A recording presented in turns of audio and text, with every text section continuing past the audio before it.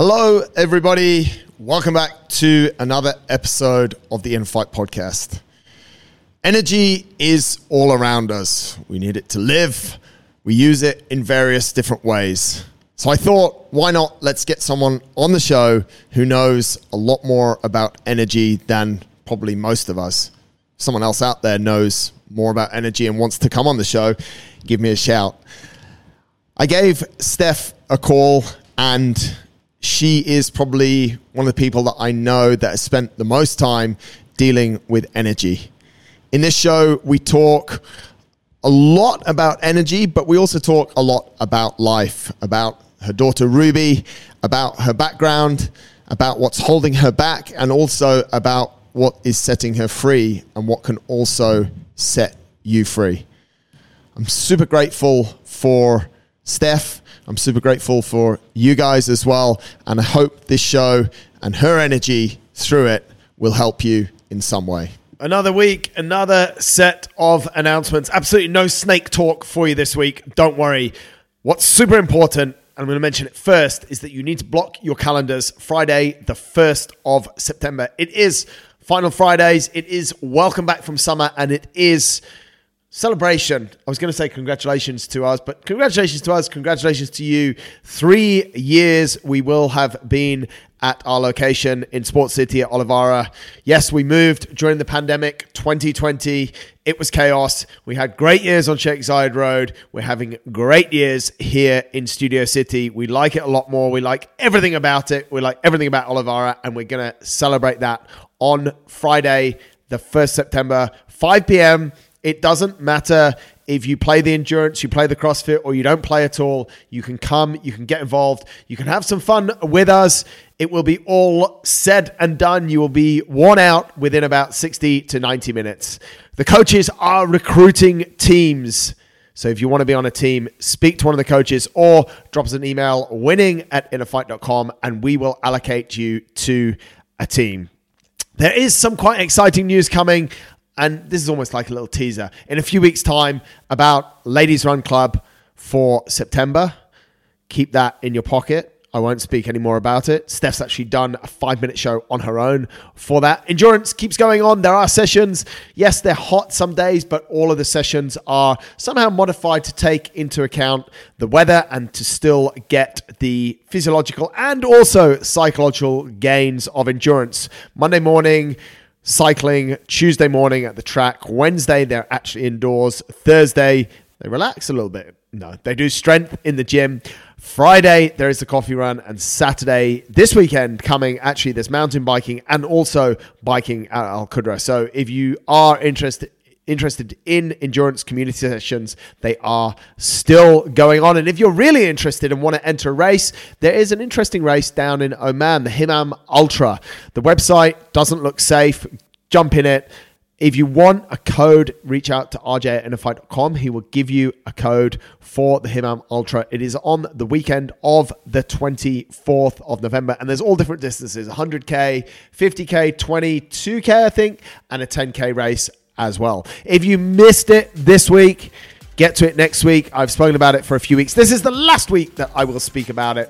However, Toby is teaching our Pure Strength class twice a week, 6:30, Monday and a Wednesday. If you want to get stronger, this is the place to be. That's it for this week's announcements. Let's get into the show. This is episode number 828 of the Inner Fight Podcast. Energy with Steph Hamilton.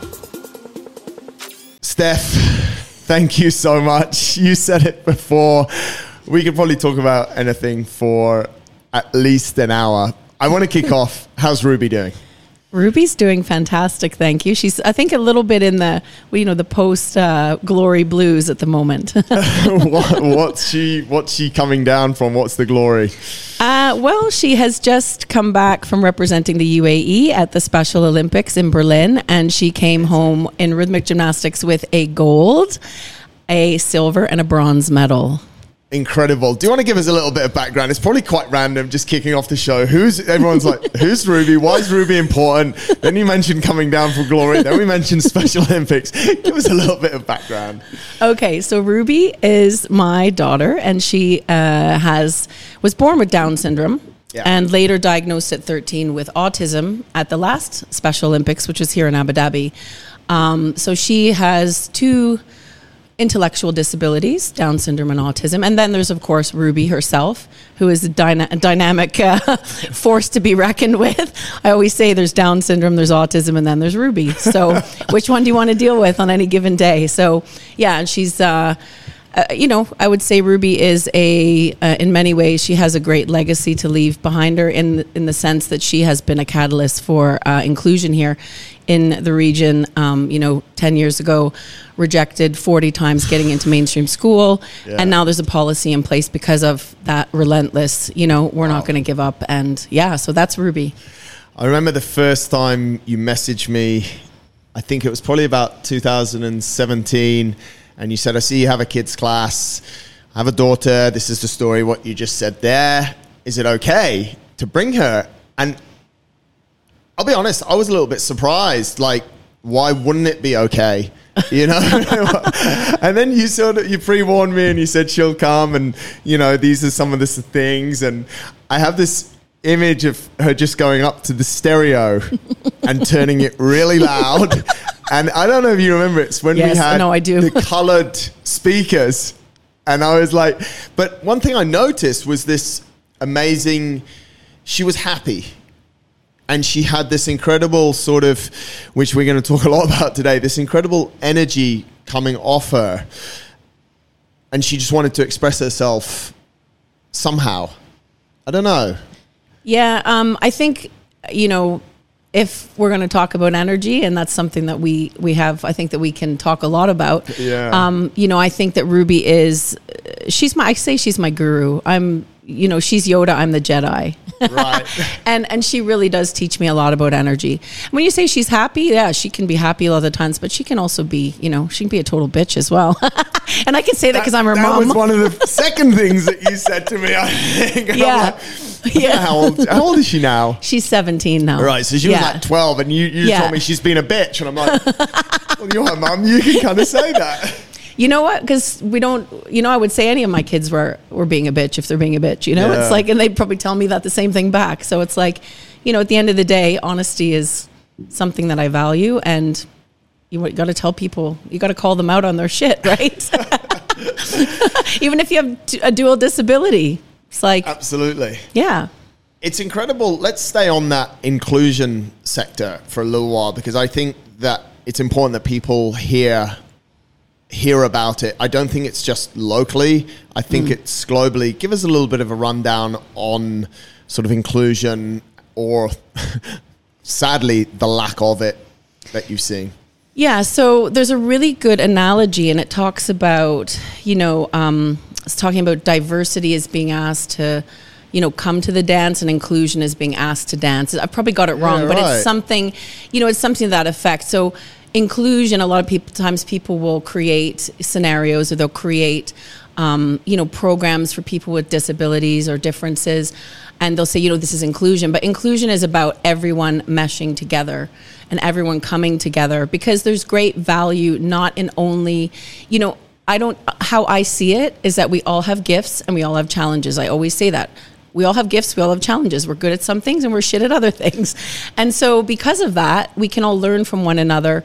People that have strengths in a certain area, for you, like, your strength is, well, many things, but, people come to you for, funny, initially probably like fitness advice, but then they realize there's a lot more depth there in terms of, what you can offer, that you're going to tell them to clean their environment up perhaps, or whatever. Yeah. But my point about that is that, we all have strengths, we all have challenges, so we can all learn from each other through those strengths and challenges. And this is no different whether you have a disability or you don't. I mean, Ruby's just, she's smashed out a gold, silver, and bronze. I tried the routine that she did. I could not do it. And I'm pretty coordinated, I think. So I'm like, that's her gift. Like, movement to music is her gift, rhythmic gymnastics. So it's like we all have things that we can add value to. And often people will say when they come and they work with people of determination, children with disabilities, whatever you like, they'll say, I got so much more out of that than what I feel I gave to them as a volunteer. So again, it's like, it's a dual exchange of value, I guess you could say. In terms of inclusion here in the region, I really have to say I'm super proud of the kind of the acceleration that's happened in the last 10 years.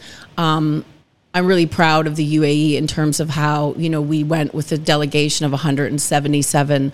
We were the largest delegation in the Middle East there, in Berlin, and it was a fantastic and beautiful experience. And I'm going to tell you a little story about that in terms of, in Special Olympics and team sports, they have what's called unified sports. So it means that you play with, say, 80% of your team as, neurotypical, right, normal, whatever you want to call, who's normal? No one. Neurotypical athletes. Neurotypical is such a great phrase, isn't it? It is. It's a bit. Is that good or is that bad or is that normal or is it right to be normal? But it's, yeah. We don't know, right? But we have to come up with some kind of, I guess, do we have to come up with a distinction? But it just helps people to understand. Yeah. So, and then maybe, a quarter of the team has an intellectual disability. And I watched the UAE basketball team, and it was amazing because they're supposed to let all the players play a quarter of the time. Right. Right? So everyone's supposed to play kind of equally, right? And some of the teams from the other countries where you could see were like, where are the people with intellectual disabilities? And, and the UAE, they could score a basket every time, but she'd always pass, to her teammates that had the intellectual disability. And I thought that was just so beautiful and the girls were just like, they were just so excited, and they'd have a shot, they'd miss, they'd get one in occasionally as well. So the whole point of it was that is inclusion. Yeah. That is inclusion. It's, it's having everyone work together, and I feel like the UAE, I was proud of that team in particular because I said, I saw you guys and that you played the way you're supposed to play. Yeah. And they said, yeah, we could have won so many other games, but the other teams weren't playing that way. And we're like, yeah. So it's I don't know, I guess it's inclusion. That's just an example in sport. Yeah. But I think there's a lot of work still to be done in educating people. Let's just say it's not a straight path. Yeah. It's not a straight line, I feel like there's many moving parts to it. I watched or listened to a podcast, I actually watched it with Lewis Hamilton and Jay Shetty just the other day. And obviously Lewis Hamilton having different color skin to most of the people that were in Formula One, coming from a different background, and having been so successful is now using his position, I think we could say, and he openly says that, to help drive inclusion. It's a really interesting topic, and it's something that, personally, I've always been a little bit, I guess, blind to in a way, because, when you message me, I'm like, well, she's just a child. Like, I don't care that she has a disability or multiple things that are not the same as the other kids. And we've always kind of been the same at the gym. I remember people turning up and, I forgot my shoes. I'm like, well, that's okay. Like, to be honest, these trainers that we wear that have like a millimeter of cloth, if you drop a barbell on them, like, you're in trouble anyway. Yeah. But, there's all these stereotypes of, I don't have the right uniform. And this is inclusion and also discrimination, I think. I think it comes on a bigger level as well. Obviously, we've got belief systems, race, what you're wearing, but it's all rooted in the same. Like, we're all humans, so why not? Let's just play. Yeah, and I think something that comes to mind when I think of inclusion is that, what it actually requires? It requires people to slow down and be present. It really does, because when I said to you, and the reason I said to you, can she come, because I need to assess the environment, first of all. I need to assess your attitude as well, because I didn't know you that well. Yeah. So it's like, I need to assess your attitude. What's your attitude towards this? Do I have an opportunity to educate you as well? Because that's my job as an advocate, as a parent advocate. Ruby has a voice, which, her voice is very honest and very straightforward, but at the same time, or maybe her articulation is not the same as what I can offer. She does that through me, So, but I think it requires you to slow down, to be present, and to also assess your environment. And it requires a lot of education. It requires a lot of receptivity, because in that instant when she went and turned, the volume up, that's unacceptable. For me as a parent, it's my job to teach her that, I know you're exploring, but this is an opportunity for you to learn not to do that. To actually acquire some discipline. Because at the end of the day, it's not like give them a free pass because they have a disability. They have to, but there are opportunities there too to see where things can be done outside the square as well. It's interesting though, isn't it?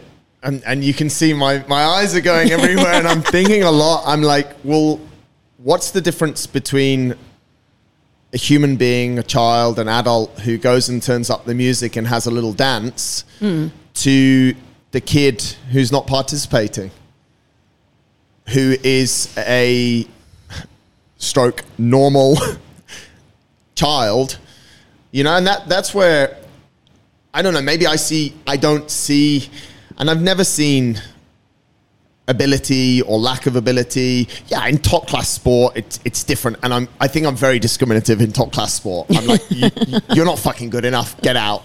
And it's like, you're paying to watch these guys and they're getting paid a fortune, no matter what sport we're talking about that's obviously highly paid. You're like, get out. But the large percentage of the population, we're rank amateurs, and I don't see I can't discriminate between a child turning up the stereo and a child refusing to pick up or do the jumping over the rope, for example. They're both, yes, what you said is true. They're showing a lack of discipline on a certain level, but they're children, and that's okay. Yeah, no, there is some. I guess it's a little bit. There's a lot of different areas there that can be kind of gray areas, yes, I guess, totally. You can let someone turn up the stereo but it's like if you do it again and again and again, it becomes disruptive, right? Yes. So you say, okay, that's cool. You encourage, a little bit of spontaneity to be different.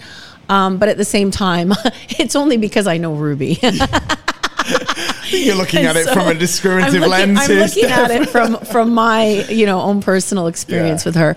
But you're right. It's an opportunity for people. One thing about Ruby is that she lets people let loose and be who they're kind of meant to be. She lets people, she is who she is, and she opens that gateway for other people to embrace who they are with all, we say the word, it's a cliche, perfectly imperfect, embrace who you are and just, get on with it. Let's pick that up, that's a great segue into people's energy. She lets out insane energy. Let's kick off. When did you first touch base with energies and start to feel them, be aware of them? Where did all this start? Right. So I think as a child, I've always been a highly sensitive person, but it's taken me years to understand and finally start to harness that and actually use it for my own good. So yeah, as a child, I was highly sensitive. But I think that my introduction into the energy world, into I'm a healer. I'm a Reiki healer. I work with all types of different energy, plant energy, nature spirits, whatever you like. And I read people's energy, and I help them to balance it. I teach them sort of through that way. But the first kind of introduction I had to that was after I gave birth to Ruby, which was 17 years ago. And I went through, 6 months later, I was diagnosed with autoimmune thyroid condition. And the thyroid is your throat, it's your voice. When I gave birth to Ruby, I was, I come from a family of, 6 children. I'm the oldest. My mom was 30 when she had 6 kids. So it's like, you do not, you're a warrior. You don't come to me unless you're bleeding, unless you've got, a bullet. She knew about no weakness, right? Yeah, my mom was like Anne Hull. She's like, no weakness for sure. So she taught us that sort of like, you're tough. So when I gave birth to Ruby, I didn't know how to express my emotions around that. And I was like, right, we're going to forge forward and this kid is going to be amazing. And of course she is, but I didn't deal with the emotions at the time. And that manifested 6 months later. I say, if we don't express, we suppress. I suppressed and that got trapped in my body. Those emotions got trapped in my body, the emotions of grief. And so it was, 6 months later, I was diagnosed with a thyroid to the point where I stopped sweating. It was quite severe. I was sweating, but, it was like my body was shutting down. Wow. So that was a wake-up call. And I went through a lot of different, I went to 5 doctors to get it diagnosed in the first place. When I finally did get it diagnosed, she said, you're a walking coma. I don't actually know how you're functioning. And then I really, because my background is medical initially, and it was medical and fitness actually, that's how I came to the Middle East in 96. I sort of went into this kind of, just researching, how do I fix this? How do I fix it? So many different things. I went to naturopath. I found out that I had a massive intolerance to yeast. And the interesting thing about that, and see, my throat is starting to... This is how energy works. So there's an element of that still in my throat. An element of that maybe I still haven't healed because I'm talking about it and my throat is, it's closing up. And let's hold that thought. Yeah. How often do you catch things like that? That something's happening in your body as you speak about something that's affected your life massively, and then you're super aware of it. That's why you just pulled it up. But how deep do you go with it? I'm quite aware of it because I work I've worked a lot. I mean, I've healed my autoimmune. It took me the last 3 years. So COVID, I started healing it and it took me 3 years of, I will say, like, a lot of hell. And I'm going to say that because it's the truth, but it was, as you know, when you do hard things, it builds resilience and, it takes you out the other side to a much easier, more peaceful place, which is where I sit now. Again, maybe I'm not fully 100% healed, but I have the self-awareness around it. I can say, okay, I'm speaking about this. There's an energetic imprint there. So everything has an energetic blueprint or an energetic imprint. So in our energy field, we have physical, mental, emotional, spiritual, and energetic layers. This is according to yogic philosophy. And within that energetic layer, our aura, if you like. And I think people can relate to the word aura now. I think it's okay to talk about auras now. It's interesting how it's evolving. See, again. Yeah. So the interesting thing about that is, everything is, if you can think of your energy field like a library, and within that library, everything that's ever happened to you exists within that energy field. So you either accept that that's there, you confront it. Really healing is, for me, what I've learned is it's not that complicated. It's just acknowledging it, seeing it's there, and allowing it to be what it's meant to be. And then generally it just leaves you then. It's like a small kid when they they tug on their moms. Their mom's talking to the friend and the kid's tugging, mom, and you're like, mom's like, just go away, will you? Yeah. And when you just turn around and you say, yes, Johnny, Ruby, whoever, how can I help you? They often go, they say what they want. You help them, they go away. It's the same thing. That's my analogy for that. It's like, it's, So I feel like the self-awareness comes when you're willing to look at that, when you're willing to face things that are coming into your awareness. We have stuff come in our awareness all the time, but people like noise. We like noise. I don't want to say they, because I do it as well.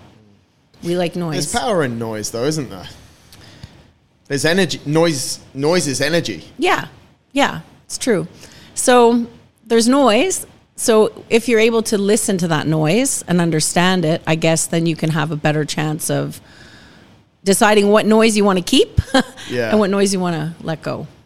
I guess that's the bottom line with noises and sounds. We'll often use certain noise to increase energy, certain noise to reduce energy. So it's about figuring out which noise impact your energy in the way that you want your energy to go.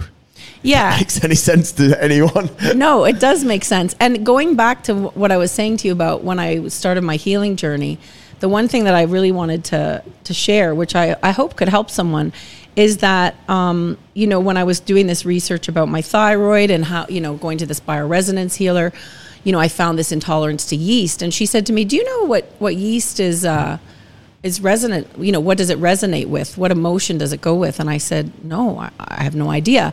And she said, it goes with resentment. And I said, and I was talking to her at the time about my parents, because a lot of stuff comes up when we do healing. A lot of times we go back to our roots, right?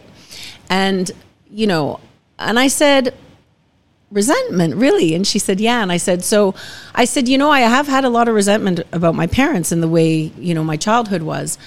And so I said, are you saying that if I just acknowledge that I can heal? And she said, well, you make the decision. You work it out, Wow. And I said, okay, so I don't resent my parents. And I just said it out loud. And no word of a lie, I started losing weight. The yeast started to die in my body. I was doing also not having sugar. I was also omitting yeast from my diet. But I had done that for a few weeks and nothing was shifting. And it wasn't until I confronted the actual vibration of what is behind this intolerance on an emotional level that things started to really fly.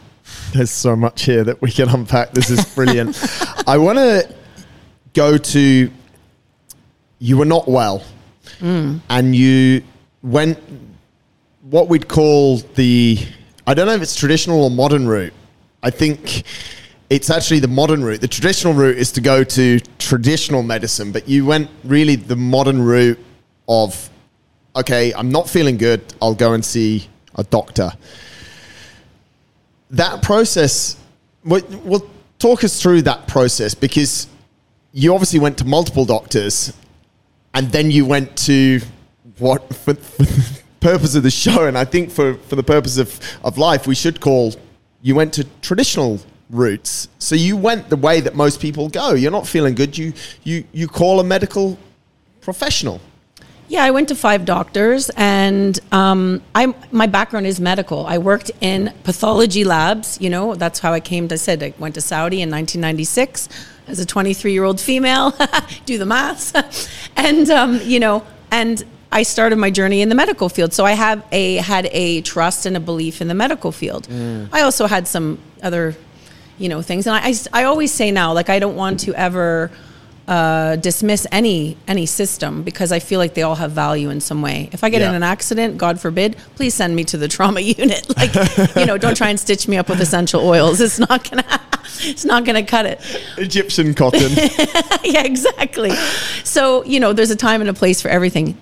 That the medical system at that time did let me down, I felt. However, I did eventually get on medication, and I took medication, the allopathic, they call it medicine, which is what most people use, right? And I was on that medication for 14 years. But at the same time, I started looking at, because when I went on the medication initially, I didn't actually have any great result from it. And it wasn't until I started doing healing, until I started changing my diet, until I started looking at mindfulness, I don't know, a myriad of things really, that I started to notice the power of, I guess I would say a lot of Eastern philosophies of healing, Ayurveda, yes, Chinese medicine, the root of real medicine, right? That is the root of real medicine in a number of people. That's things that you found are, well, you'll tell us, thousands of years old? Thousands and thousands of years old. It is the root. Every single, let's call them whatever, tradition, tribe, culture has its own. I mean, here in the UAE, they have their own, natural medicines. You look at the Emiratis and their skin, it's beautiful. What do they use? They use frankincense on their skin.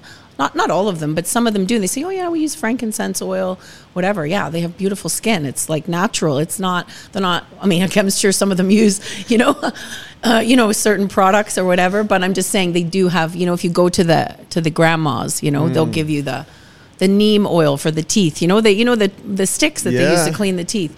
There's in every place you go, there's some kind of traditional medicine, and I think I think that there's value in both, depending on.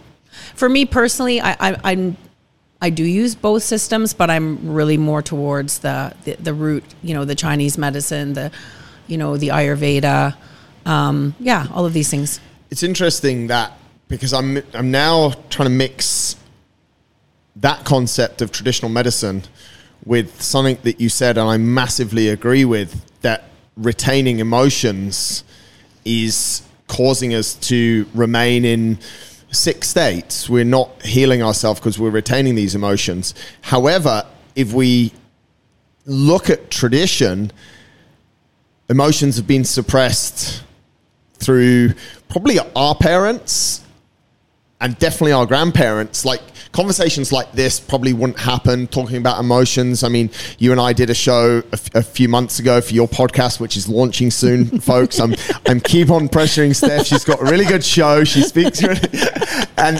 that was filled with emotions, which maybe even 5 years ago or 10 years ago we wouldn't have had a similar conversation, maybe. So we're saying, on the one hand, traditional medicine is fantastic, but we're also saying we need to release emotions by talking, and that's something that's quite new. So where do these two how do they meet? Or is it just in the last 100 years that we decided to stop talking about how we feel? So I think we have to look at ourselves as a holistic being, because we are. We're called human beings. So human comes from the word hue, which is color. Hue, or a man, man, so man, woman, whatever. Hue, which is color, because we are actually, our aura is, you can actually photograph it with Kirlian photography and see all of the colors. We are colorful beings. We're meant, this is who we are. Yeah. So human beings, why? Because we're meant to be who we're meant to be, right? So out of these, what I mentioned before, we have the physical, the physical aspect, and this is where medicine comes in, because what does medicine do? It treats the physical, right, as a root. Yes. But then we have the emotional, so we're discussing that. We also have the mental. We have the spiritual. Now, again, it depends on how people connect with that, but we're spiritual beings first, and we are inhabiting a physical body. Now, again, that's subject to people's opinion, but that's my belief. But it's also the belief of the yogic philosophy. And then we have the energy field. So, which is probably the least looked at, I would say, because I feel like maybe there's just not enough discussion around that. But within the energy field are those 4 layers: the spiritual, the emotional, the mental, the physical. So it all relates. So we do physical fitness. That's the one we're most connected to, our physical. We're primal beings. We're we're of the earth. So it's like physical. Everyone gets physical. Yeah. They understand that, Everyone, I think the next one is mental. We have a lot of discussion around mental health now, which is amazing, especially after COVID. So mental's the next one. That's another layer, So different from emotional. They all interweave and intertwine, though, don't they? So I think that's why, again, like mental, so we look at like meditation. So I always say we go to the gym for physical. For mental, we might go to a counselor, or maybe we meditate if we're inclined to do that. Maybe some people, again, running, that's meditation, right? Ultimately. So that mixes both. And then we have the spiritual, if you're religious, or again, that can go in the meditation, you do whatever you do for spiritual, whatever that means to you, because that's very, very private, I think, a very, very personal thing. But the energy part of it, do we look at our energy? How often do we look at our energy? That includes your environment. What's in your environment? I know you speak about this a lot. Your energy is who you associate with. Who do you let into your circle? Who do you spend your time with? You're the sum of the 5 people that you spend the time with, right? So what energy are you allowing into your space? What foods are you eating? Again, foods are energetic. You can eat, a Mars bar, or you can have a beautiful acai bowl here at Smith Street Paleo. Yeah. So, again, energy is energy, and it's actually not a difficult concept, but we don't really look at our energy a lot of the times. People they say, well, what do you mean do something for my energy?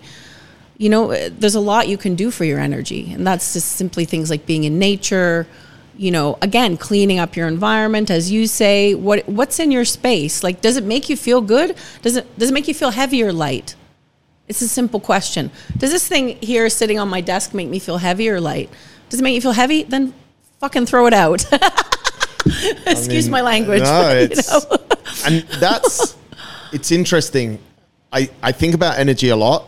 And one of the first questions I was going to ask you is what it actually is. But I think you've almost answered that now, half an hour in, which is it's actually a heightened state of awareness in a number of ways. Yeah. Being aware, because a lot of people, you and I are quite astute to it. And within 90 seconds of you being in this room today, you realized the energy that the room has, and you made a comment about it. A lot of people have probably been in this room 50 times and don't realize that there's a bike on your right, my left. Whereas if you left the room and I gave you a pen and paper after that 90 seconds and I asked you to write down anything you know about that room, your heightened state of awareness would probably detail it quite well. No, I feel under pressure. Well, you would, yeah, right? Yeah. And it's the same, that question that you asked, I think is if people can take anything from this conversation, does this thing, no matter if it's a person, no matter if it's an object, does it make you lighter or heavier? Does it make you feel better or worse? It's simple. But you can't do that if you don't have a state of awareness. I think people... Or can you? I think if you ask someone, you can even simplify it even more. Do you like this? Do you not like it? It's like, I don't know. But yeah, I think that it does definitely require awareness. I think people have a lot more awareness than what they give themselves credit for. It's whether they want to be aware or not. Because some people like to be in toxic situations or drama. And it's, again, is it whether they like to be in that cycle? Or is it because, I'm going to open up a can of worms here. Do people like drama? Do they like to be in that cycle? Is it a pattern? So let me say this. The universe likes patterns. Okay. A lot of things work in patterns, right? Would you agree? Yes. And people like routine and patterns. Am I right? In general, most humans do.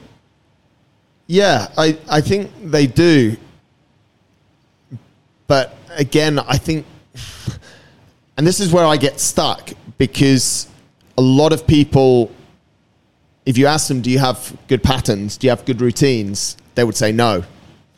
But then if you ask them to list what they do as a human, and as humans, it proves exactly what you're saying.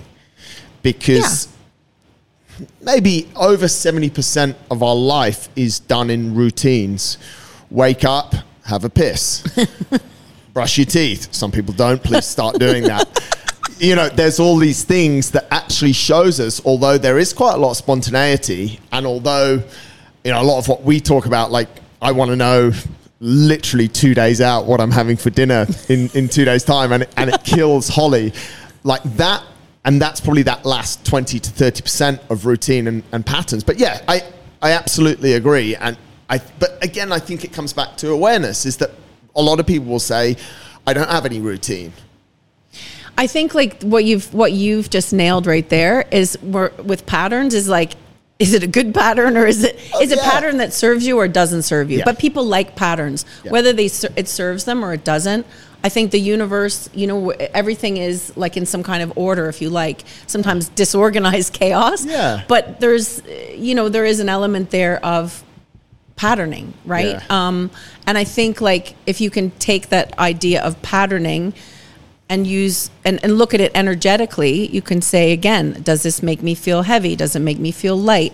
Does this pattern serve me? Does it not? I mean, when clients come to me for energy healing, a lot of times this comes up, and it's like they'll say, this isn't working for me. Maybe it's relationships or, whatever, their job.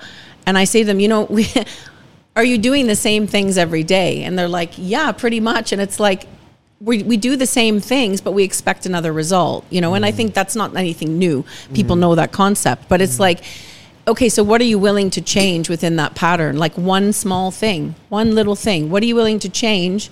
Because if you don't change the energy in that pattern, then the energy will not follow. Energy is motion. Energy moves. It doesn't stay still, right? Yeah. You know, so it's like when you're willing to make a change, that's an action. You know, it doesn't, you know, we have to have an idea in our head first. You know, what am I going to change? You know, for me, you know, recently I was like, I've been saying for ages, I need to lose the baby weight. Well, my baby is 14. So I decided to run for 100 days because I thought, you know what? I don't like running. I didn't like running. And so it was like, how am I going to change this? I'm going to the gym. Okay, I can change my diet. I know I'm going to get, you know, of course, diet's a big part of it. But for me right now, I need to do something that's also mentally going to change my point of view and my perspective. And I was like, this is going to hurt 100 days running. I know for your listeners is like probably a normal thing, but for me, you know, to do nasal breathing and to do 100 days of that was a challenge for sure. And I was like, but you know what? It's changed things in my life. I started actioning stuff that I had sitting in my to-do list for 5 years. I finally actioned those things. Because I was moving physically on the track, and I would think like, oh, I can do that now. Like I have the ability to do that now. I can do this, and this is really, for me, it was hard. So I'm like, I'm doing something that's a challenge for me. So why am I not doing this, writing this letter that I wanted to write? Why am I not doing that? Was it the running or was it something else? I don't know. Well, I guess the running gave me that sense of, again, that I had to learn to relax when I was running because I was breathing through my nose. And I'm like, I realized I can't fight this. You know, the more I relax, the more oxygen I'm getting in. I guess the more sense of peace that I had of mind. I meditate anyway. But even still, I wasn't getting those answers. So it's like, I think I just changed my mode of meditation. I was going to say, it seems it's the vehicle. Yeah. And we ride in different vehicles the whole time. So my traditional meditation of, you know, sitting in a quiet space and that I've been doing for years. So I've become used to that. It's a pattern. It does serve me, but I needed to maybe change the method of it. And the running became another source of meditation. You mentioned something that I think we're hearing a lot more about these days, childhood. And I don't know if you use the word, but I'm going to use it. We're talking more about childhood trauma. Talk us through a little bit about maybe your childhood and what you've unpacked to heal yourself, I think is probably, or to start the journey of healing or freedom, or talk us through that. Whoa. So I didn't expect that. Right. So I come from a family of 6 children, as I said. My parents were very young parents. My mom was married at 16 to my dad, who at the time was 20, I believe. My mom had me at 18. And, you know, I was born in the 70s, which was a completely different era to now. And my parents came from their own fragmented backgrounds as well. My mom's mom, I found out, who I never met her real mom was a, shall we say, lady of the night, married to her dad, the mother left.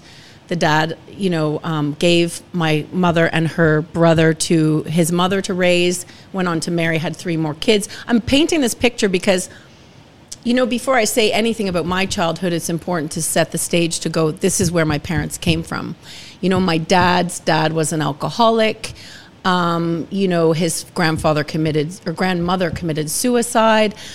So I'm just painting this picture. This is where Stephen and Anne, my parents, where they came from, right? And then they go on to have 6 kids with no one asking them or helping them, you know, to be the people that they're meant to be. No one asking about their trauma and not understanding anything about trauma. So my father was abusive to my mother, physically, my throat again. And, when I was at the age of maybe 14, I think it was 14, 15, I kind of block it out sometimes, but my father was arrested. My mom called the police on my dad, and they came to the door. My mom said, oh, no, it's just, she wanted to scare him. So she said, no, go away, it's fine. And 2 days later, they came back on a Sunday morning, and they arrested my dad out of bed. And my parents left. There was no cell phones back then, and I was left with the family. We also had 6 elderly people living with us, I will add, that we cared for. So this is a book in itself. So if you want to, it's quite a lot of moving parts here. So my mom went away, and I was thinking, okay, well, I don't know what's going on. Like, my dad's gone to jail, or what's going on, Anyway, so that's just to kind of set the stage. There was a lot of, a lot of, like, very chaotic environment, things like, and I don't want to disrespect my parents in any way. And I guess I'm painting the picture. This is the truth. I also talk about the truth. This is what happened. I guess for a lot of my life, I blamed that. I left as soon as I could. I went to the Middle East. I moved out at the age of 17. Lots of things happened, but it's only many years later that I've been able to kind of, I've healed. I feel like I've healed, and then I digress again. I went through a stage when I had that issue with looking at resentment. I was able to heal that, but then I've had another layer and another layer. And even recently I went home, in January, all the way to Canada for my 50th birthday, and my parents didn't see me. They were having some dramas of their own, and they were like, we're not going to see you. And I was, devastated. I have a beautiful group of friends who were there, and they were like, Steph, we love you. And I had a wonderful time. But I actually also realized for the first time, I went through this kind of dark night of the soul, and I realized for the first time that, this is just, what they're capable of. And they are going through whatever things they're going through is real for them. And I shouldn't take that personally. Although it's very hard not to. For sure. I did take it personally. And then I kind of was like, at the end of the day, I can, and I didn't speak to my parents for these last few months. And I called them the other night because I was like, if something happened to them tomorrow, I would be devastated that I didn't reach out again. And I thought I'm at a point here. And healing for me, I've said it before, a lot of healing has to do with acceptance. It's very simple. I feel it's simple in its concept, but not always in its execution. And so I realized the other day that either I accept that this is who they are, and I look at the parts of them that have helped build me and make me into the person that I am today. I'm a resilient human being. I'm tenacious. Trauma doesn't really, in general, I can handle other people's trauma because it just seems normal, and that's kind of a gift in a way because I'm able to look at those things objectively, I feel, a little bit more objectively, and have empathy. Empathy is a big one. So when people are going through something, I can actually be like, I see you, I hear you, I feel you. And sometimes that's enough for someone. You're not going to fix, if I tell you all this, you're not here to fix whatever's happening in my life, nor am I here to fix what's happening in your life. But if you just simply acknowledge, and just acknowledgement is another part of healing. Acknowledge and accept and embrace, even to embrace it, to go, what is the gift that I got out of this? That's another huge takeaway, I think, and probably one of the most undervalued things, because what you just said helps us both to feel safe, which is a basic human need, but it's lacking a lot. So if I listen to you and I actually don't even need to say, I know how you feel. I can just be with you. And I'm not good at this. Holly will tell you I'm not good at this. I'm trying to be better. But that whole, just to feel that you can say those things and to feel that little bit of safety actually helps us along the way. You literally nailed it on the head. And I recently did some hypnotherapy around my issues of emotional eating. So when my parents would go, they'd often go, so this, again, it's the 80s, right? They'd go, we're going out for coffee, right? And you watch the kids. So I'm here with these 6 kids. I'm young. And I don't know when they're coming home. I don't have an iPhone. It's a blizzard outside. I lived in Canada. I'm thinking, and I'm sensitive, so I'm worried. Like, did they get in an accident? I'm standing by the window. I'm like, okay, go to the fridge. Eat some yogurt. Go to the freezer. Eat some ice cream. All the comfort foods. Go to the Nutella jar, whatever. And I would just eat and eat and eat because why? It made me feel safe. And it's taken me to the age of 50 to understand. I knew that I was emotionally eating. I was aware of that.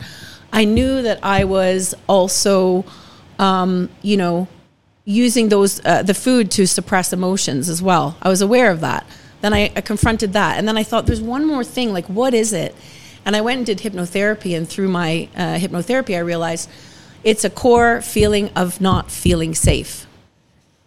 So I emotionally eat, mindlessly eat when I don't feel safe. And now that I know that, it's one thing knowing. I'm doing a meditation to reprogram my subconscious, because what people don't realize is your mind, I think I don't know the exact percentage, but let's say it's 20% is conscious.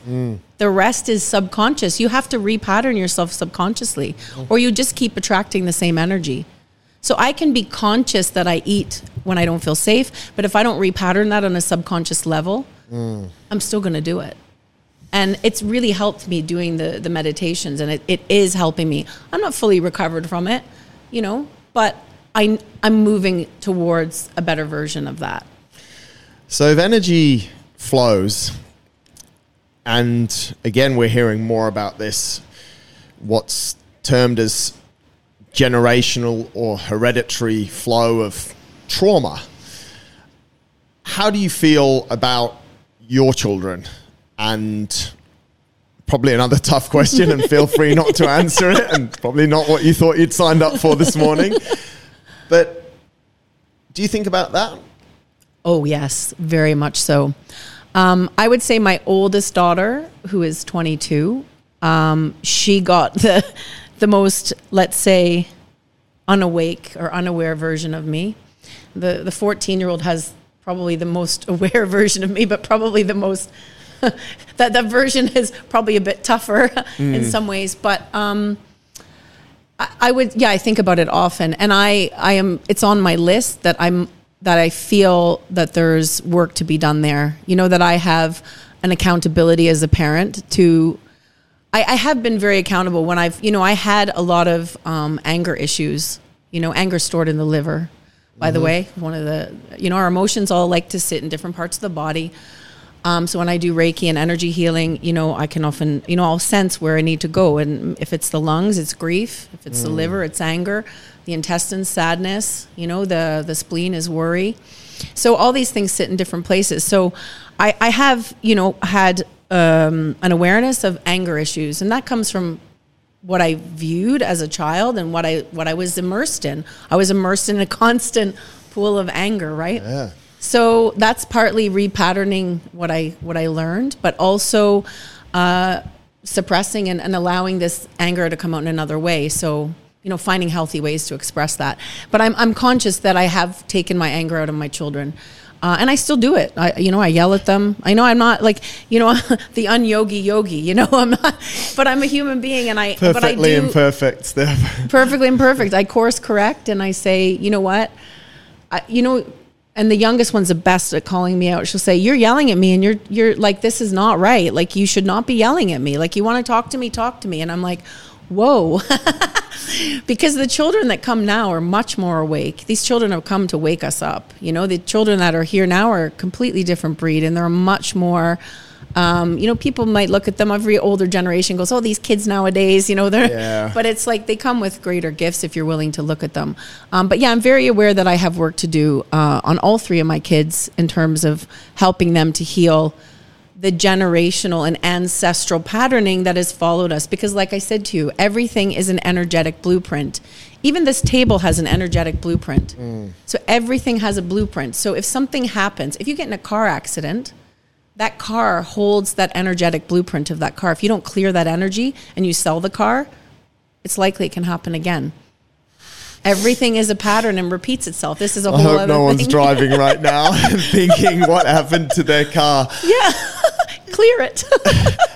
Continuing with the point, and I won't keep you too much longer, but I think the children point with trauma is interesting.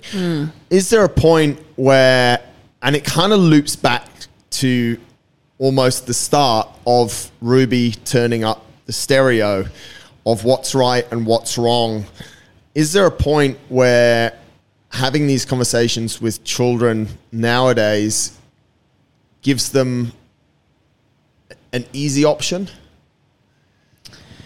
So are you saying, I'm going to ask you, like, just to clarify, are you saying that when you tell them, oh, you know, you had trauma or whatever, it gives them like a ticket out? Yes. Like a ticket to not doing hard things? Yes. Yeah, I think definitely there's an element of that, of this like kind of mollycoddling or whatever. But I also think that, again, for me personally, like if I'm going to look at trauma, how I experienced it and how I dealt with it, it comes down again to awareness, acceptance, acknowledgement, embracing it. So it's like I would follow the same path with my kids. First of all, I need to be accountable for my, you know, what I've done. What have I done to cause them trauma? How do they feel I've traumatized them? Because, you know, I'm sure if you ask them, they'll say, yeah, she's traumatized me, you know? Sure. Yeah, I think every parent is going to get that from their kids. Maybe not. Maybe some people are lucky. I don't know. I guess some people seem to Maybe some people are not aware of it. Maybe they're not aware. This is it. I don't know. But I think for sure my kids would say, you've traumatized me. Just to get their own back, mate. I'm not sure they mean it. So, but at the same time, I think my kids will also say that I will call myself out on it, and I will come and apologize after. And does that make it right if I yell at them and then I apologize? I don't know, but it's just where I'm at. And again, and then it's up to me then to try to do better next time. You know, and I don't always do that successfully. I don't always do better. I feel like, you know, parenting children is the hardest thing you'll ever do. And a child with different abilities, that's a whole different kettle of fish that, you know, and often I have used Ruby as an excuse and said, you know, oh, I got upset with you because, you know, I'm stressed out with Ruby. You know, I have used her as an excuse, but it's also the truth. You know, sometimes it's the truth that I don't feel that support. And it's like, where do I go for support? Like, you know, I don't know. I don't necessarily always feel that emotional support. Like, who do I go to for that? And how do I, and that's why it really does take a village, you know, to, and that's why with inclusion, it's so important to include, you know, people with different abilities, because you're helping, you know, make society a better place, because you're giving the parent that support too. We go to an amazing organization called Touch Dubai, and they provide CrossFit classes like you provided as well, and they provide different activities, actually swimming, all kinds of things, but that makes a difference for us because it gives us a break. It makes the kids physical. It gives them an outlet to express whatever they're expressing. But yeah, I think when you say, if I ask my kids if they're traumatized, probably yes. I don't know what the answer is to that yet, but I think having awareness and acknowledging to them, yes, I've probably traumatized you in some way. I feel bad for making you feel bad. No, I actually don't feel bad because I'm human. You shouldn't. Yeah, I'm human and I'm doing my best. I really am. And if you felt bad, then there would be resentment. Exactly. There would be guilt and shame, which are at the bottom of the resonance. So it's like, no, we're not going to go there. We're going to accept and move on. So where does it all go? We're trying to align our energy. We're trying to harness good energy. We're trying to identify and be aware of bad energy and remove it, even if it's this pen that I've been playing with that probably has annoyed you, whether it's someone who annoys you, we're trying to remove it. And then one day comes and all our energy stops and we end up 6 foot under or in a box of dust. What's the flow of this?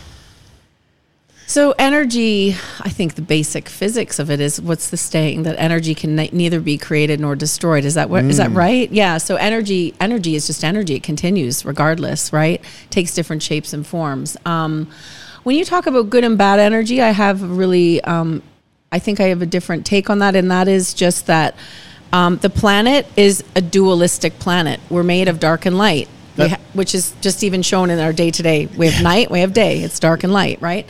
And I think a lot of times what we try to do, myself included, I've had to learn this, and I'm still learning this, is that we try to push the darkness away. But we are darkness. We are darkness and light. Mm-hmm. And so when you can start to really see those darker parts of yourself as, how can you embrace them, not push them away? Yes, you can get rid of energy that doesn't serve you or suit you in your environment so that you can be more in the lighter version of yourself. But if you can accept those darker aspects of who you are, it's like me accepting the darker aspects of my parents and where they came from. You know, I can see that that's made them who they are. They're very strong, tenacious people. It's also made me a strong, tenacious person. Is that good or bad? For me, it's helped me a lot. You know, when I had those rejections of 40 times being told my kid can't go to school, if I didn't have the childhood I had, I don't think I would have persevered through that. You know, just an example. But I think with dark and light, it's about embracing the darkness. And when you can embrace the darkness, you see the light. You have that event into the dark. So when you do your ultra events all night, and eventually you see the light, right? So it's I think it's more about embracing that part of yourself and accepting the darker parts so that you can be in the light. And with the energy, this continuum, I feel like everything, when it ends, there's always a new beginning. So that may not resonate with everyone, but amazing. You die, but you come back. I don't know. What's your next task? Monkey. Steph, absolutely incredible. You said it before we started. We can probably talk all day. I want to appreciate you.